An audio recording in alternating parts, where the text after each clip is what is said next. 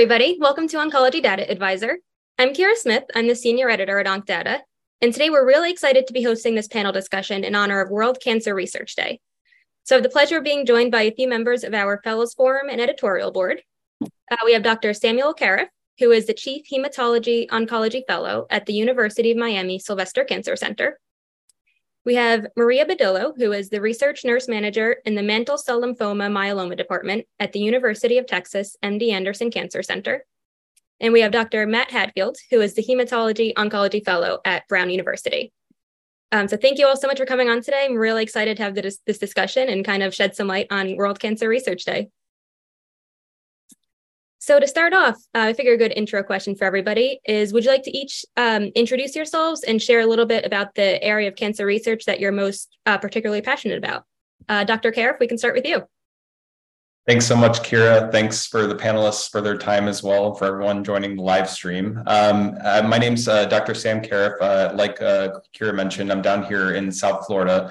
Something that's become of interest to me over the past few years and what I've seen clinically, especially during my training in hematology and oncology, is really the effects of air pollution and how they relate to lung cancer. Just a few hours ago, Professor Charles Swanton from the UK was delivering the keynote address at the Longevity Survivorship Conference, where he was discussing a new mechanism that he and his researchers had found for particulate matter 2.5 and how it leads to a specific type of non-small cell lung cancer called EGFR mutant. This is something that's very alarming, obviously, given our climate change that we're experiencing. I think just this week in the news, we saw that the progress that the US has made in terms of air quality has been completely erased and perhaps reversed by the increase in wildfires we're seeing throughout the continent and globally. So this is something that I'm really hoping we can study moving forward, and something that I think panels like these are wise to address and call for more research and funding. Great. And Maria? Good afternoon, Kira. Good afternoon, panelists, and good afternoon, everyone. My name is Maria Badillo. I work as a research nurse manager. I've been working in clinical research for the past 15 years. I work with lymphoma and myeloma clinical trials, but more focusing on mantle cell lymphoma, which is one of the rare type of lymphoma. And Dr. Hadfield? Awesome. Thank you, Kira, and thank you to both of you for the great introductions. It's great to be a part of this panel. My name is Matt Hadfield. I'm currently a third-year medical oncology fellow at Brown University in Providence, Rhode Island. Predominantly, my research interests are in early phase clinical trials, so phase 1 clinical trials, mostly centered on new medications that overcome immunotherapy resistance and novel immunotherapeutic combinations. And kind of my big area of interest dovetailing off that is immunotherapy toxicities. We currently don't have very good biomarkers to predict who's going to develop immunotherapy toxicities. And unfortunately, our way of managing immunotherapy toxicities is still pretty crude, relying a lot on high-dose steroids and very small-scale studies. And as we see more and more immune checkpoint inhibitors used in the neoadjuvant setting, I think it's going to become more and more pertinent to a wide array of patient populations, both in solid tumors and hematological malignancies. So I hope to work on more projects related to identifying which patients will develop these toxicities and hopefully lead to better outcomes for cancer patients. Awesome. These are all such important areas of research, and I'm looking forward to hearing more about your work in this field and the progress that's occurred recently. Dr. Kareff, I guess if you'd like to start on our next talking point, which is what progress has occurred in this area recently that you're researching, or what progress are you looking forward to seeing, in the next year or so? Yeah, absolutely. So in addition to the context that we discussed a few moments ago, what's really been remarkable is this new mechanism that's been proposed by the group who I mentioned a few minutes ago. Essentially, what they found is that specific air pollutants that constitute particulate matter 2.5 can induce specific forms of inflammation at the cellular level. And this is what perhaps drives this unique subset of non-small cell lung cancer, the EGFR mutant disease, like I mentioned a few moments ago. So what's exciting is that we've now seen this link. What is alarming is that there are changes that are continuing to happen that we need to help both prevent in the future, but also make sure that this is seen in a worldwide fashion. And what do I mean by that? the majority of the work that we've seen so far has come from cohorts specifically in Europe, especially in the UK, as well as Southeast Asia. Now, we do know that particulate matter levels vary worldwide, and they are maybe linked with specific emitters of particulate matter like diesel, coal, that sort of thing. So one of the things moving forward that I'm actually hoping to study, in addition to my collaborators at the University of Miami, is looking at that mechanism from the North American perspective. And I think that would be really interesting, both in validating that hypothesis, but also potentially paving the way for chemoprophylaxis. I mean, it would be great if you could imagine either IV or oral treatments that prevent lung cancer before it starts. Definitely. And Maria? For me, when I started working in clinical research and at MD Anderson in 2008, for mantle cell lymphoma, there were very few drugs approved for this type of lymphoma. The standard of care treatment was chemotherapy with or without stem cell transplant. Over the years that I worked in clinical research, our team is very fortunate enough to see like 5 to 6 drugs got FDA approved, mostly oral drugs and a CAR T cell therapy. So right now our team is very, very excited. We've been seeing new advent of new treatment such as bispecific, trispecific, and new other CAR T cell. And these are very promising for our patients. And I just wanted to touch also on, in terms of the clinical team, I wanted and I'm really passionate about to have seen some tools that we can use for our patients in order for them to be easy to participate in clinical trials. Great. Dr. Hadfield? Yeah, as I mentioned, immunotherapy toxicities is something that's very interesting to me, and something that I think we're going to have to spend a lot more time thinking about and critically looking into predictors of who's going to develop toxicities, particularly as these therapies start to trickle down into the neoadjuvant setting. And to Maria's point, there's a lot more novel adoptive cellular therapies that are coming in the future, CAR T, NK cell-based therapies. And as we start to explore these therapies more, where we gain an efficacy, we're going to have to manage the toxicity and really make sure that the appropriate patient selection is at the forefront of making clinical decisions. So far, there hasn't been a ton of advancements in terms of predicting who's going to develop, particularly in the context of immune checkpoint inhibitors, who's going to develop toxicities. There was a very interesting study recently that was published at MGH that showed that certain HLA subtypes could potentially predict who may or may not develop a toxicity. And also an interesting study published by a group at UT Southwestern just a couple of weeks ago showed that T cell binding capacity could also be a potential predictor of who may or may not develop toxicity. But we're very, very early on in terms of those types of predictive biomarkers and aiding in patient selection criteria. In terms of managing immunotherapy toxicities, we know from large retrospective cohorts in melanoma that steroids do reduce efficacy. I mean, you can imagine that if you're giving a drug that's whole purpose is to take the brakes off the immune system and to fight cancer cells, giving large doses of immunosuppressive medications are going to hinder that to some degree, and we see that retrospectively. But there are some very interesting novel preclinical models with blocking TNF-alpha and IL-6 that show that you can actually preserve the efficacy of an immune checkpoint inhibitor while uncoupling it from the immunosuppressive nature of treating an immunotherapy toxicity. But we're very, very early on those, and there's not a lot of trials currently underway, so it's an area that we really need to explore further in the future. Mm-hmm. Hi, Dr. Taneja. So thanks so much for coming on today. To catch you up to speed, would you like to introduce yourself and then share an area of cancer research that you're most interested in or particularly passionate about? Thank you for having me. Yeah, so I'm Alankrita Taneja. I'm one of the fellows from Roswell Park Cancer Institute in Buffalo, New York. One of the areas of cancer research that I'm really passionate about is the prevention of progression to multiple myeloma in patients with precursor states such as MGUS and smoldering multiple myeloma. And there's a lot of experts in the field who are looking at different modalities through which we can do this.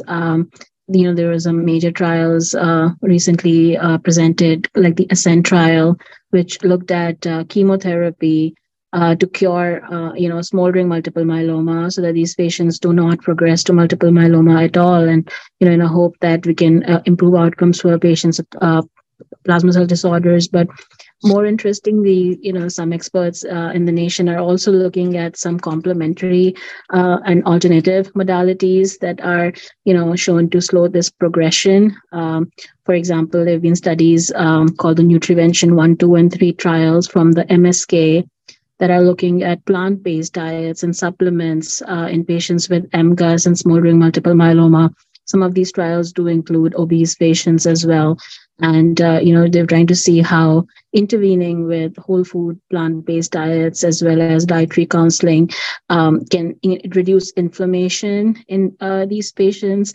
And, some more data will be presented at the IMS by Dr. Urvi Shah this year, actually coming week, wherein she's showing that it's also slowing the progression from MGUS smoldering to myeloma.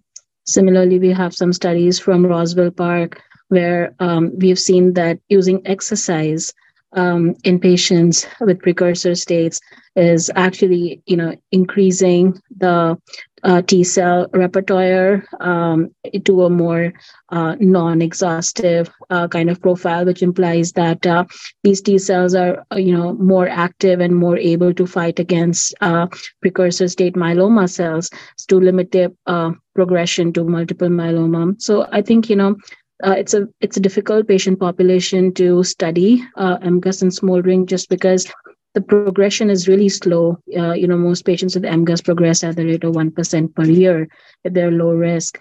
And smoldering patients do progress more fast than that, but it's still very difficult to really capture those patients that are going to progress in the next few years. So studying, these modalities in these patients is, something very exciting that we're trying to look more into. Awesome. It's definitely a really important patient population to study. We've had the pleasure of talking with Dr. Shah about the Nutrivention studies a few times before, and very interesting work. So looking forward to hearing more about that. Yeah, I'm really excited to see her latest research on, exactly the progression. So far she's looked at microbiome and seen how butyrate levels and, just surrogate markers of disease progression are increased in patients following plant-based diets. But in the upcoming meeting, she's actually going to talk about how the myeloma markers and how myeloma progression is delayed in these patients. So I'm looking forward to that. Great. The next question for everyone, Dr. Kareff, would you like to start? Are there any messages you'd like to share about the area of research that you focus on in order to raise more awareness of it in light of World Cancer Research Day? Yeah, absolutely. I think there's one clinical take home and then one human take home, I'll call it. The clinical take home is that the face of lung cancer is changing before our eyes. It's quite remarkable. And when I talk to oncologists from a couple of generations of training beyond us, I'm hearing so many more younger patients and so many more women being diagnosed with lung cancer. It's almost like there's an epidemic happening. And as we try to understand why, I really call for all institutions, researchers, providers who are interested in this topic to try to make a mark and understand what's going on. Like I mentioned, I believe air pollution is one of these drivers, and I hope I can understand that a little bit better in our continent. On the human side, and this can be discussed at length in another setting, but I really think we all need to try to contribute to halting climate change. We hear and just heard at the UN General Assembly during Climate Week that this is really an emergency in our generation and for those beyond. And I really urge everyone to take a look at their individual lives and see how they can mitigate that, but also appeal to their policymakers and other sorts of legislators to really try to make an impact here. Awesome. And how about you, Maria? Well, since most of my career as a nurse, I work in clinical trials. So I know some patients are very uncertain or hesitant or very doubtful if they hear clinical trials or if their physician offered them to enter to a study. So I encourage our patients to ask questions. Don't fear to reach out to your doctor, study nurses or coordinators, especially if there are questions that were not addressed during their visits. Actually, most of our patients are very grateful to participate in the clinical trial because they can have access to these new treatments even before it gets FDA approved.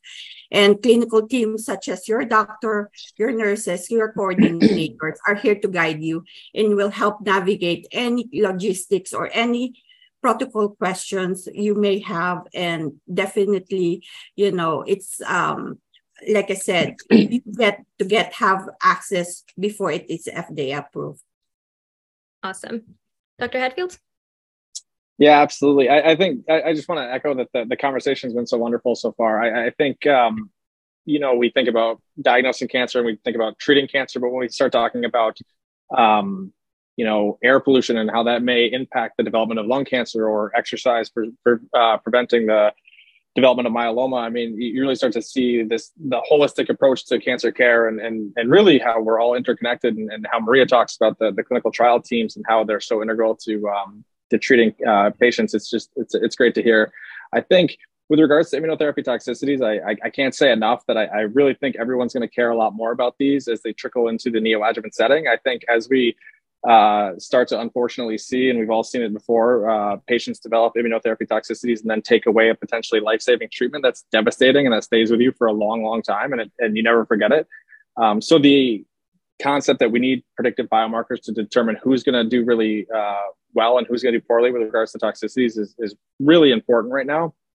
I would also echo that I think immunotherapy toxicities is not something that just oncologists manage. Everyone has to have a high clinical suspicion for diagnosing these types of toxicities. It really is primary care physicians, hospitalists, every subspecialty, surgical subspecialties. Everyone sees these.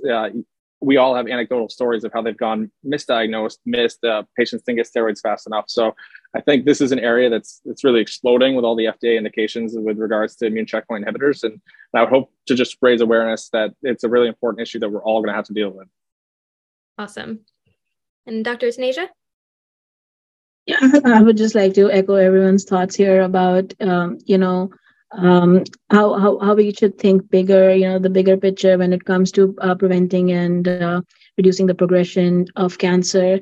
And, more and more we are looking at more complementary modalities being used. And, in the past, we generally believed that these were not really affecting the cancer per se, but, sometimes it would help with the side effects from treatment or, just coping with treatment, providing some stress reduction modalities to provide support, and things like that. But more and more, we are now investigating whether, things like diet, exercise, stress reduction are affecting the progression of cancer at the cellular level and at the immune level. And I think patients should really ask their doctors more about these in adjunct to their chemotherapy and other treatments that they're getting, so that they can not only feel better but also maybe have a chance to reduce the progression of their cancers.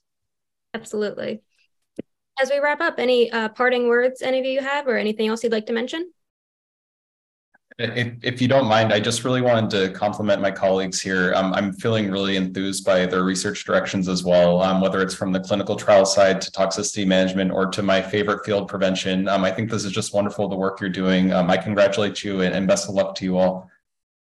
Well, thank you all so much for coming on this panel today and telling us about your passion for cancer research and all your efforts in this field and on all the ongoing efforts by everyone else. It's definitely really inspiring to hear all about the progress that's occurred and that's expected to occur in the coming future. So thank you to everybody for watching this discussion. We really appreciate you joining in today. Be sure to follow Oncology Data Advisor at oncdata.com, as well as on YouTube or Twitter for more oncology news and interviews. Definitely have some more really exciting panels like this planned for the next few months. So thank you again, and hope everybody has a great day.